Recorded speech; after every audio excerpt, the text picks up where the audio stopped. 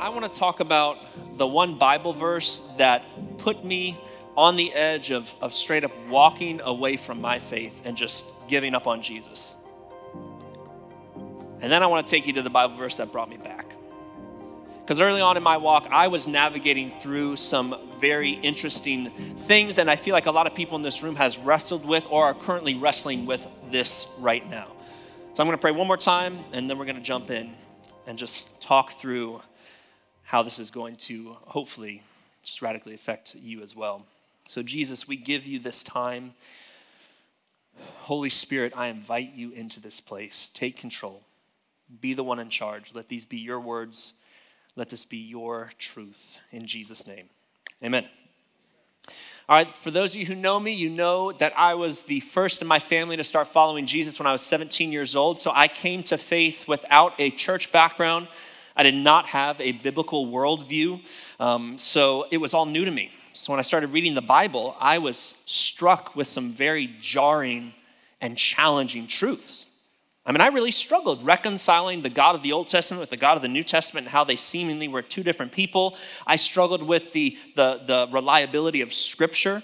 How could this book just not be a copy of a copy of a copy that was translated in multiple languages and it's a thousands of year game of telephone? Like, I struggle with the fact that there are people who are better and nicer that are not Christians than people who are Christians. But the one thing that almost broke me, right? The one thing that took me years to wrap my head around, it caused me to literally change the course of my life. Right, so my dad went to UF. He was an undergrad graduate here. He was a med school graduate here. And I was planted firmly in his footsteps. Ever since I was a little kid, I wanted to be a doctor, just like my dad, a pediatrician to be exact. I was resolute on this path until I started following Jesus. He just messed everything up. I mean, because this one truth kept nagging at me. And I just couldn't get past it. I'm a logical, analytical thinker, so I had to figure it out. And it ultimately changed not only my major at UF, but changed the trajectory of my life. So the verse that really sent me into an existential crisis was John 14:6. And Jesus very succinctly said, I am the way, I am the truth, and the life.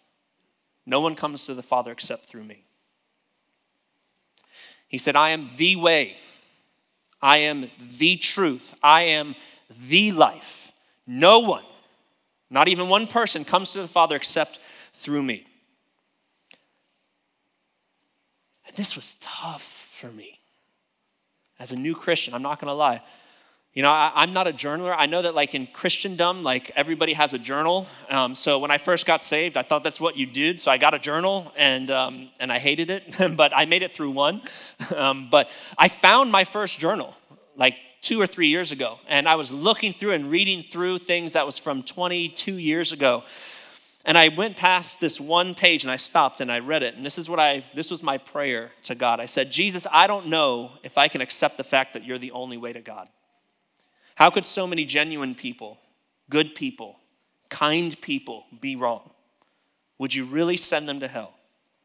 I don't know if I can swallow that. Those were the words of 18-year-old Matt Ulrich. See, the struggle for me that people might not be with God despite their beautiful lives just tore at my soul. Because there are much better, much humbler, much kinder, more virtuous people than Christians that are all over the world that believe in other religions. And I still think that that's true. And there's more loving people, more disciplined people that are not committed to Jesus than a lot who are committed to Jesus. So how could this be the only way? So the exclusivity of Jesus, for better or for worse, has changed everything for me. And this is what we're going to be focusing on today. It was such an important topic for me that I changed my major from pre-med to world religions at UF. My doctor dad was super excited about that one, by the way, right? Because I had to figure this out. Is God just cruel? Is he an elitist? I mean, is he a maniacal creator? Or is there something about the exclusivity of Jesus? I had to know. So I went on a religious and spiritual journey throughout my college career, because when you boil it down, all the religions are trying to answer the big questions. Like, why are we here? What's right? What's wrong? Is there something after this life? Is there purpose for this existence? How do I find purpose in my life here? So in one sense, all the religions are trying to say the same thing and get to the same conclusions to answer these big questions and give you a set of parameters for hope, for purpose, and a future. But the question is, which one's right? And so I went all in. I specifically chose UF as a secular university. I didn't transfer or go to a Christian college. I went to UF because I knew that my new Christian beliefs were not going to get babied by Christian professors. If you go to the UF religion department at least 20 years ago, I had many professors that were overtly anti-Christian. But that's what I wanted. I wanted everyone to give me their case. Pitch me your religion. I was open. If Buddha was the way, I would have become a Buddhist. If Hinduism was the way, I would have become a Hindu. I dove right in. I read the Quran. I went to mosques. I studied Islam. I read the Vedas and the Bhagavad Gita. I studied Hinduism. I studied the life of Siddhartha and the Buddhist suttas, and I went to Buddhist meditation centers. I studied the Torah and the Ketuvim and the Nephiim, like the Jewish scriptures. I hit all the big five, studied all the world religions, and I dialogued with very passionate followers from each of these religions. I asked them questions, and I poked and prodded and figured out what I figured out. And here's what I found. And I'm going to kind of start, this whole message is going to kind of be my findings culminating with what I believe now. And my first observation, after reading all of these religious scriptures, it lines up quite nicely with Tim Keller. I am indebted to him for a lot of thoughts today. But he said that religion has a general tendency to strongly divide people and cause strife. And as you read religious histories, this becomes glaringly obvious for all religions. Why? Because religion creates a slippery slope in our minds that tends to manifest in bigotry, oppression, and violence. I mean, think about it. If you tell people that they have the truth and they were saved by performing that truth, this will lead those followers inevitably to have a superiority complex, right? That you're better than other people. And that mentality starts to settle in your heart. And once it roots itself there, you start to pull away from the people who don't look like you, who don't believe like you, who don't think like you. And you start to create general stereotypes and characterizations of those other people. And ultimately what happens is you create a system in which you passively or actively participate in the marginalization or oppression of people who don't share your belief. You can easily start to dehumanize people and think that they deserve it, whatever it is that you conjure up. So our modern culture, they would actually agree with this. Our modern culture agrees with this assumption. So in order to mitigate this religious peril, Western society has deemed religion as dangerous or suspect at best. And so our society has come up with the conclusion that everyone needs to believe two things in order to assuage this religious danger. The first is that we just need to believe that all religions are equally valid paths to God. Stop being bigots. Just be tolerant. Realize your way is not better than my way, and that's not better than anybody else's way. The second thing is keep it to yourself, right? I'm good. You're good. Let's not mess that up, right? So for example, when we want to be civil at dinner, what are the two things you don't bring up? We don't talk about politics, religion, Bruno. Somebody said Bruno. And so here we are in our modern day world where the predominant belief is all paths are equal. It just sounds right, doesn't it? I mean, I heard this all the time at the UF campus, but when I would ask somebody to explain that assertion, okay, so what does that mean? What does that look like? They'd usually say something like, well, no one has the right to say that they have the full picture of the truth. Everyone only sees part of the whole. It would be the height of arrogance to say that you see the whole picture, right? Daring me to disagree so they could put me in my little bigot box, right?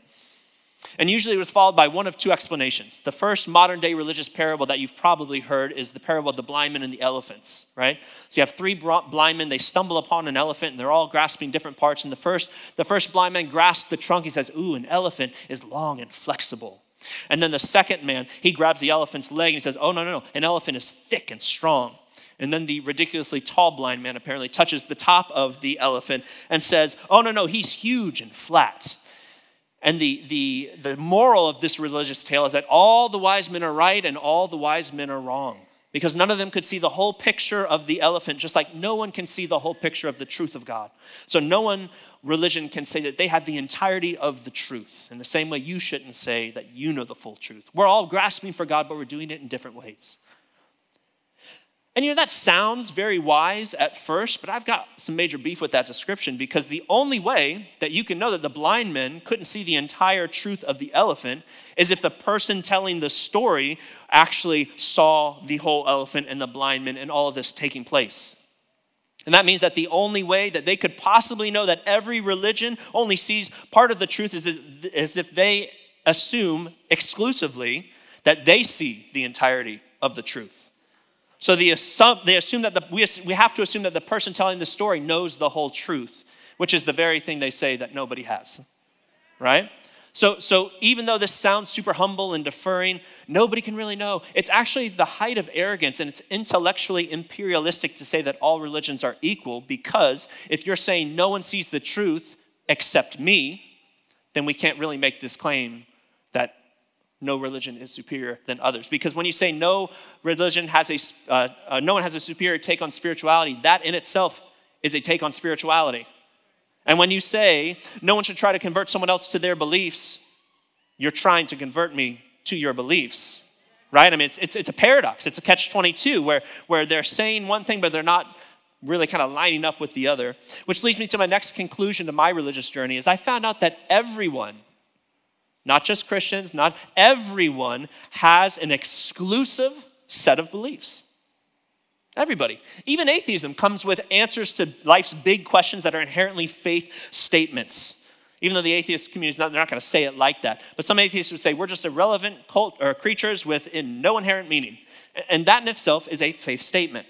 It's inherently what you believe. So at the heart of secularism, at the heart of atheism, at the heart of every world religion, there's an uncompromising commitment to a particular way of understanding the purpose of life and who God is, or in some cases, who God isn't. So this brings us to the question, how do you choose? Right? How do you know which exclusive set of beliefs is the right one? I mean, that's the question, right? So while I don't have time to break down every single world religion, I do want to give you a little bit of my insight and my story of when I was searching as a world religion major at UF 20 years ago, of what I saw and why Jesus stuck out to me. What two things really stuck out to me from Jesus is very simple. It's the who and the how of Jesus. We're going to talk about the who and the how of Jesus.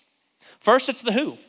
So Jesus is radically unique as a major world religion leader because he's the only leader of a major world religion who claimed to be God. Not know God, not get revelation from God, but to be God. Jesus claims to be God in the flesh, not just a man. Okay, so John 1:1-3, and then verse 14 says this. In the beginning of the Word was God. The Word was with God. He was with God in the beginning. Through him, all things were made. Without him, nothing was made that has been made. Verse 14 says, the Word became flesh and made his dwelling among us. We have seen his glory, the glory of the one and only Son who came from the Father, full of grace and truth. Now, this is fascinating because all the other religions see the purpose of salvation is to liberate you from the flesh. The problem is the physical world that we're in. Eastern religions such as Buddhism is going to tell you you need to escape the suffering of this world. Hinduism tells you need to break your karmic cycles and be freed from this world. Western religions say, man, y'all just need to get to heaven and get the heck out of here, right? So all other religions are talking about the escape from this world and from the flesh. But here's Jesus, who John says comes into the world wrapped in flesh to redeem not only the people of this world, but to redeem the world in itself. So this God-man literally has a human body, but at the same time is the transcendent God in whom all things were created. He was both in physical form, but was the uncreated God. He was God and man. We call it the hypostatic union. He was born of a virgin. The supernatural birth of Jesus as an uncreated being is unmatched in human history. He was God, he is the God to come. He did not, nor will he ever taste death. He actually defeated death through his resurrection. Now, I don't mean offense, but the reality is Buddha's bones decayed on this earth. Muhammad died a physical death as a man. Moses is buried in the ground. Jesus, however, is alive. Jesus is resurrected. And some people doubt the resurrection. I get that. I was there. I had a hard time wrapping my mind around this resurrection. I took my first class, E&C 1102 in University of Florida. I asked the teacher, we had to do like a 15-page paper to write on anything. Can I write about the historical validity of the crucifixion of Jesus Christ?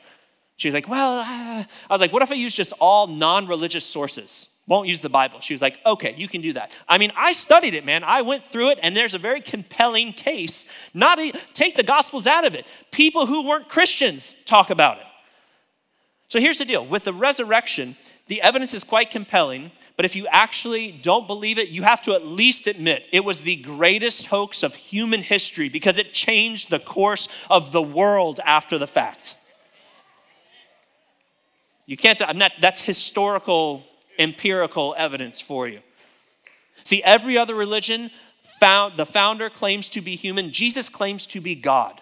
He doesn't claim to know the truth. He's claiming to be the truth.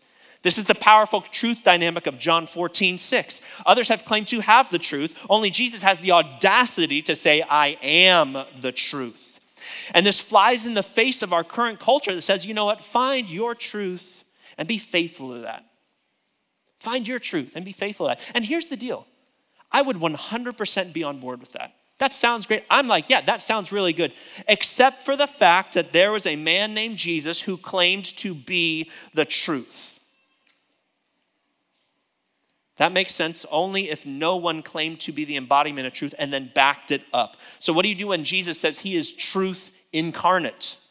Because if this is the reality, then all other truths, whether it's your truth or your truth or your truth or my truth, all those other truths have to line up with the truth. The man claiming to be truth. Jesus becomes the plumb line of what is true, the ultimate physical revelation of God and the true reality of all things. Now, this is really fascinating. As I was studying other religions, you know what else was known about, or what else was called the way, the truth, and the life in Judaism? The Torah, the first 5 books of the Bible, the Pentateuch, they called that the way, the truth, and the life. Right? So Jesus is he's deepening his claims within the Jewish religion, saying he is the embodiment of what Jewish people thought was the highest form of truth and revelation of God. So if he claims this, which he did, we can't just say he's a good teacher because good teachers don't lie to you. Right? So C.S. Lewis, everybody knows C.S. Lewis. He's a great Oxford teacher, longtime atheist before he became a Christian. He wrote this. He said, I'm trying here to prevent anyone from saying the really foolish thing that people often say about him. I'm ready to accept Jesus as a great moral teacher, but I don't accept his claim to be God. That is the one thing we must not say. A man who was merely a man and said the sort of things Jesus said would not be a great moral teacher. He would either be a lunatic on a level with the man who says he is a poached egg, or he would be the devil of hell. You must make your choice. Either this man was and is the Son of God, or he is a madman or something worse. You can shut him up for a fool, you can spit at him and kill him as a demon, or you can fall at his feet and call him Lord and God. But let us not come up with this patronizing nonsense about him being a great human teacher. He has not left that open to us. He did not intend to.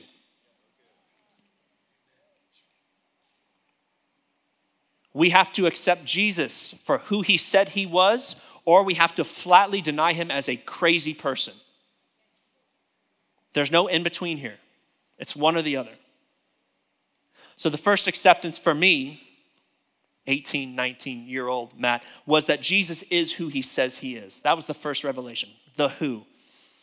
Remember I said the who and the how. And the how is built on the who. Right? So my first belief as a young religion major was that Jesus is God, who he said he was, the who. But the how is the way of salvation, because Jesus didn't say, I am the truth. He said, I am the way and the truth and the life. And the way of Jesus, the path that God lays out for us, is another radical differentiator from Christianity and all other religions. See, all other religions require you to work or earn your salvation. Sweat it out, get it done, pull yourself up by your religious bootstraps, love God better, love people better. It's like that the gym coach that keeps the whistle on his mouth and he's walking around so he can get you. No, just in case you see something wrong. Because that's kind of what happens if we are just looking at how we earn our salvation, then forget a loving God. This is going to be more like a disappointing father that's solely looking to see, are you good enough? Are you good enough? Did you do enough for me? And we hope in all these religions, the hope is that you're going to do enough and God's going to acknowledge what you're doing and let you into heaven. This is the antithesis of the gospel of Jesus, however. The how of Jesus couldn't be more radically different. So 1 John 4:10 says this, this is love, not that we loved God, but that he loved us. Not that we loved God, but that he loved us and sent his son as an atoning sacrifice for our sins. Don't miss the radical nature of this. What is love? If you're 40 or older, you had the words, baby, don't hurt me, just go through your head. I know you did. Just gonna acknowledge that. But for real, what is love? Not that we loved God, but the Bible says, remember from last week, Pastor Mike said, if we believe the truth, Jesus is the truth, and the Bible is his truth, we need to believe what the Bible says. It defines love as something not birthed from your religious acts. It does not begin with what you do for God. It begins with the love that he has for you, and you did nothing to earn it. This is not whistleblowing Jesus, right? This is love. Not that we loved God, but that he first loved us. And how did he show this to us? 1 John says he sent his son as an atoning sacrifice for our sins. God comes in the flesh and sacrificially pours himself out and suffers for the people who do not love him, who are not good, who are not loving one another, and who are inherently selfish. This is the opposite of what all other major world religions say. They say you need to work for your salvation. It's on you. You need to be good enough. Hinduism says you need to be good enough to break your karmic cycles. Islam says your good needs to outweigh your bad. And then it really comes down to inshallah, which means if God wills it, you can go to paradise. In Judaism, you have to be good enough to live up to the law. In Buddhism, you need to be good enough and enlightened enough to escape suffering through the Noble Eightfold Path. In all these circumstances, it's on you to work your way towards salvation. But not so for Jesus. He could care less of what you bring to the table when it comes to earning your salvation, because your works are not a part of earning your salvation. And this stuck out like a sore thumb to me. I'm studying all these religions and I'm like, wow, one of these is not like the other. Jesus was not a teacher who came proclaiming the rules and standards we need to follow to be saved. He came as a savior who lives the life we should have lived and died the death we should have died in our place, and we did nothing to deserve it. No other religion says this, not one. So not good, not religious, and not dutifully performing people can be saved. But only if Jesus is the way, the truth, and the life. And this is what we call grace, undeserved merit, an unwarranted gift. The problem is grace is such a foreign concept to us because we just never see it in our regular lives. Is this not true? To just get something and expect nothing in return. So I just turned 40 this year.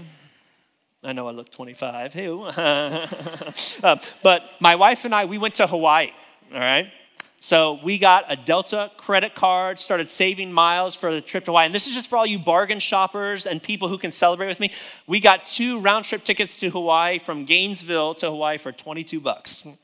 I was like, hey, super excited about that. What I wasn't super excited about is 3 weeks before our trip, my whole family got the flu. And then on top of that, we all got COVID, right? And it's kind of one of those things, you get through it. The COVID, 1 or 2 to 3 days for at least us, it was like you're really, you're kind of laid up, and then you have like 7 days of quarantine. We're just kind of sitting around. So had a lot of free time. And Will Jones came. He's a guest speaker. He came and spoke here a few months ago, and I remember him saying, when I was on vacation, I just shared the gospel with all these people. So the holy competitiveness in me was like, what could I do to help share the gospel on my vacation? And so I had time. So what I did was thinking through like even flights, okay? So what I love about Jesus is he walks into a room, he finds the marginalized or the unseen people, and he sees them, and he validates them, and he loves them, right? So I was like, okay, so on an airplane, who are the unseen people on an airplane. And what I was thinking about, I was like, man, it's the flight attendants. The flight attendants just get all the bad rap. It's hard. So what I did was, again, I had time. I wrote 25 handwritten notes. We bought 25 $5 Starbucks gift cards. I had my kids write a little picture and said, thank you for taking care of my mom and dad, things like that. Put it all together, and we started handing these out to these flight attendants. And this is what it said. It's nothing crazy, but it says, I know your days are sometimes full of angry and disgruntled people as of late, but my family wanted to thank you dearly for not just your perseverance and what you do, but more importantly for who you are. You are seen, you're appreciated, you are loved. Praying for you to have an awesome day. Matt and Tracy Ulrich, right? Nothing too crazy, but so I got, So I had my cards, and when I got on the flight, I said, hey, this is for you. Thank you for all you do. Nothing, just want to love on you guys. This is from my family. And it was wild to watch how these different flight attendants reacted. One guy was like, what seat are you in? Oh, we're taking care of you. Really big over the top. And he would just they would come and be like, sir, would you like a beverage? Would you like an alcoholic beverage on the house? Trying to give us stuff. There's one time the same guy came, he's like, oh, I'm sorry you had such a bad flight. I'm like, what are you talking about? I'm sorry I'm going to put 5,000 Sky Miles on your card because you had a bad flight. It was just wild. So some people were over. I know, I was like, thank you. I'll take it. But another lady, those boxes, the boxes of snacks you can buy, it's like $5,000 for 3 things. She just didn't even say anything. She just walks there, she goes, thank you, and just dumps them in my lap. I'm like, what? And the problem is we're trying to make a point about, I'm like, hey, no, we don't need anything. Please, we didn't do this to get something from you. We're just saying thank you. They're like, oh no. And they just couldn't help themselves. They had to try to give us something back. And it's really interesting. Now, I know when somebody loves on you, you want to love on them, but I also think that a gift with no strings attached, like grace, is such a foreign concept that we have a hard time receiving it. We feel like we've got to do something back, right? So let me bring this back to the beginning where I said the first thing as a religion major I realized was that world religions and their histories, that all religion causes strife and division. I really do agree with that. But grace doesn't.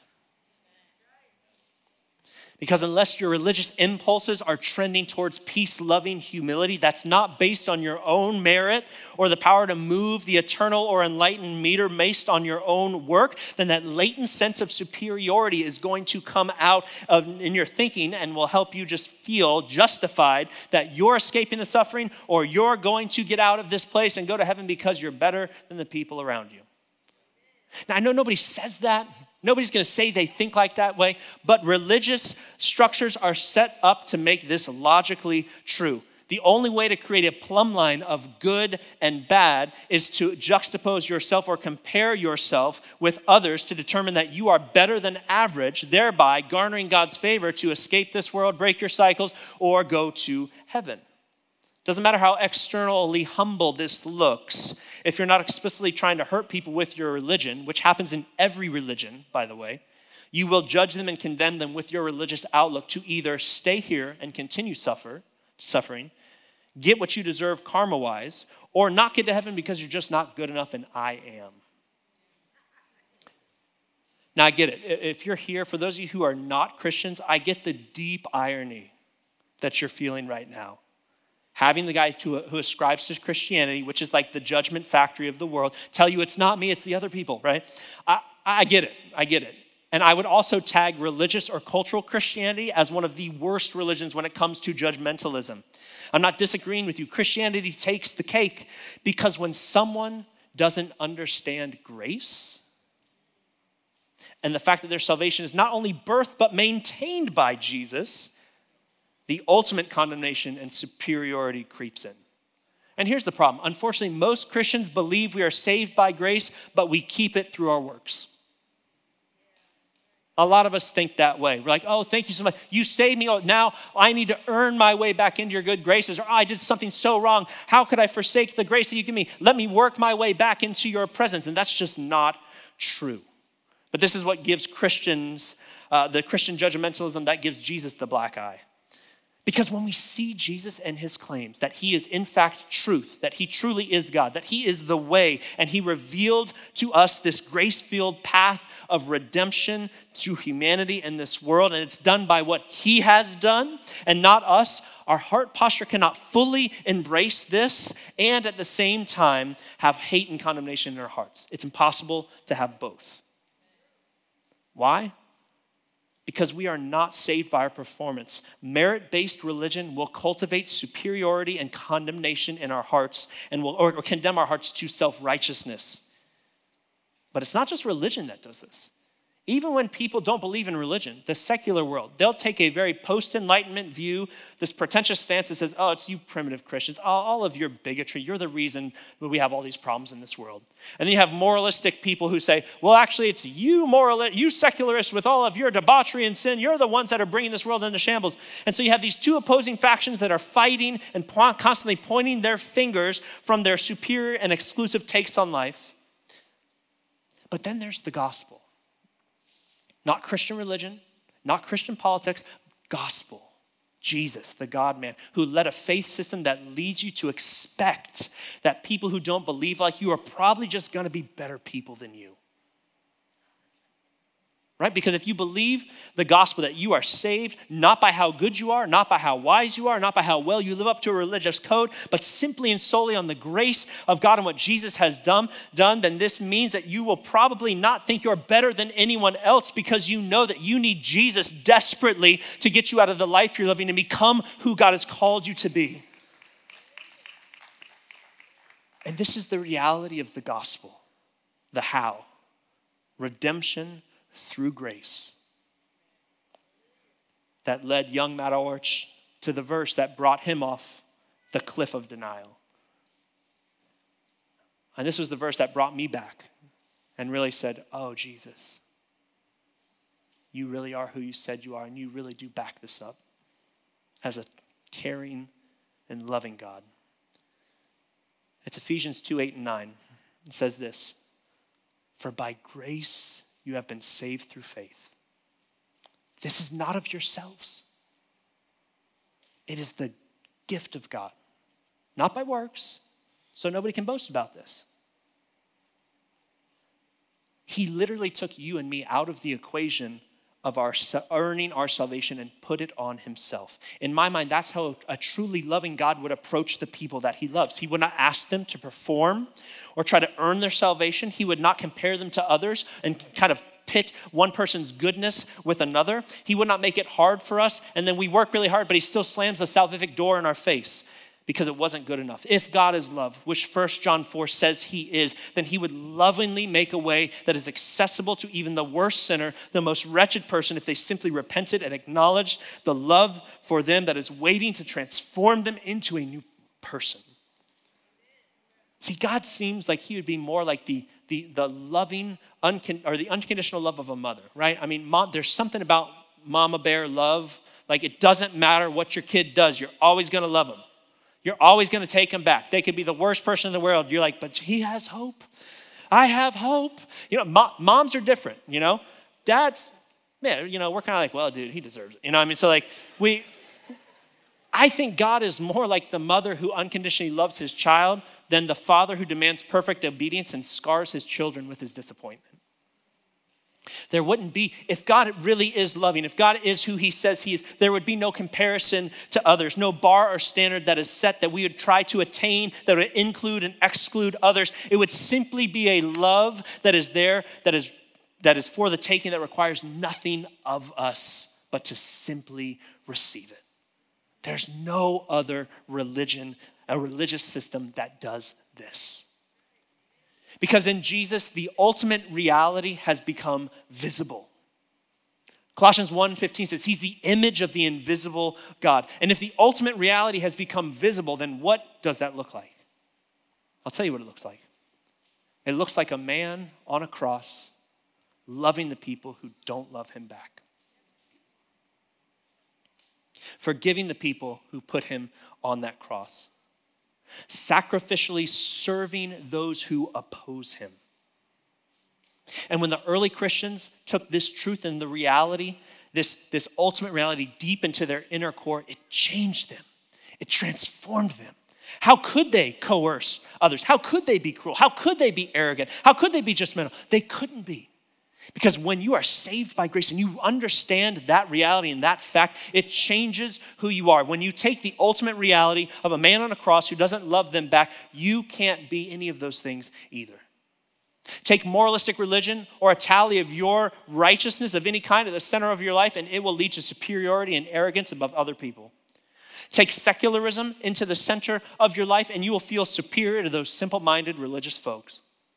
But take the gospel to the center of your life, and you will become a humble person who treats others better than themselves, is willing to serve others, and you know that a man who loves others who don't love him back is the ultimate expression and reality of what you base your life on. So when I was exploring religions, the other modern day parable that I heard so often when people are trying to make a case for all the religions going to the same place was the Oprah mountain example, right? And it goes like this. Every religion is like a different person on their way up to the top of the mountain. There are different people starting in different places, and they all work their way up the mountain, and they find the understanding of who God is. Therefore, one's not better or more enlightened than the other. They're just different ways to get to the same destination. And I would partially agree with this. I mean, all religions are leading people on separate paths to their attempts to get to God, except one, though. See, the gospel is different than all the other beliefs and religious systems because the religious systems indeed make you work your way up to the mountaintop, and you will be judged accordingly. Religion is man's way to attempt to reach up and grasp God. But in Christ Jesus, the cross became God's way of reaching down to man. Religion forces us to work our way up the mountain, but Jesus came off the mountain and met us in our sinful state even before we could start climbing. Even before we could do anything to start earning our salvation. He left his glory to come down and be a part of our broken world, and did so in a way that made God completely accessible to anyone and everyone who calls on his name. So John Ortberg tells a story of one of his dear friends that carries a watch with her wherever she goes. And it's interesting. It seems a bit odd because it's not expensive looking. It stays in her pocket and it's broken. Doesn't even tell time. So I asked you, hey, how much would you pay for that watch? You'd probably say nothing. But if you asked her, hey, how much for that watch? She would say, it's not for sale. It's priceless. Because for her, this watch was one of her most prized possessions. Why? Because it was the watch her father wore every day when she was a little girl. And her father had since passed away, and it's the momentum she carries with her to remind her of him daily. See, the watch isn't worth anything to anyone else because no one can use it. The value, however, is not in what it does. The value comes in the fact that it belonged to her father. And in the same way, your true worth, your true value, your deepest eternal value is not found in what you do, but it's found in the fact that you bear the image of your Father who loves you so desperately and deeply that even if you've messed everything up in your life, he still wants to be with you. See, Jesus doesn't find your worth in what you do. No other God can say that. No other religion can say that. Only Jesus says this, and only Jesus demonstrates this. This is the way to become who you are truly called to be. Only Jesus can make this happen, which is why he is the way. And in the world we live in, it's such a huge ideal to be true to yourself. Let Jesus show you who you really are. Right? And you can try to create your truth and be true to yourself, but if you want the truth, the plumb line of truth, Jesus explicitly said that he was the embodiment of what you are looking for. And because he is the way and the truth, he is the only one where we can find life. Because he is life and the way to eternal life. He embodies the life you're looking for in all the other places. We have a God who loved us so deeply that he didn't sit up in his throne and demand that we come to him. He took off his royal robes and he came down and met us in the flesh, in this world, in our depravity, in all of the junk that we bring with it. And he says, I don't care. I still want you. I still love you. I still think you're worth it.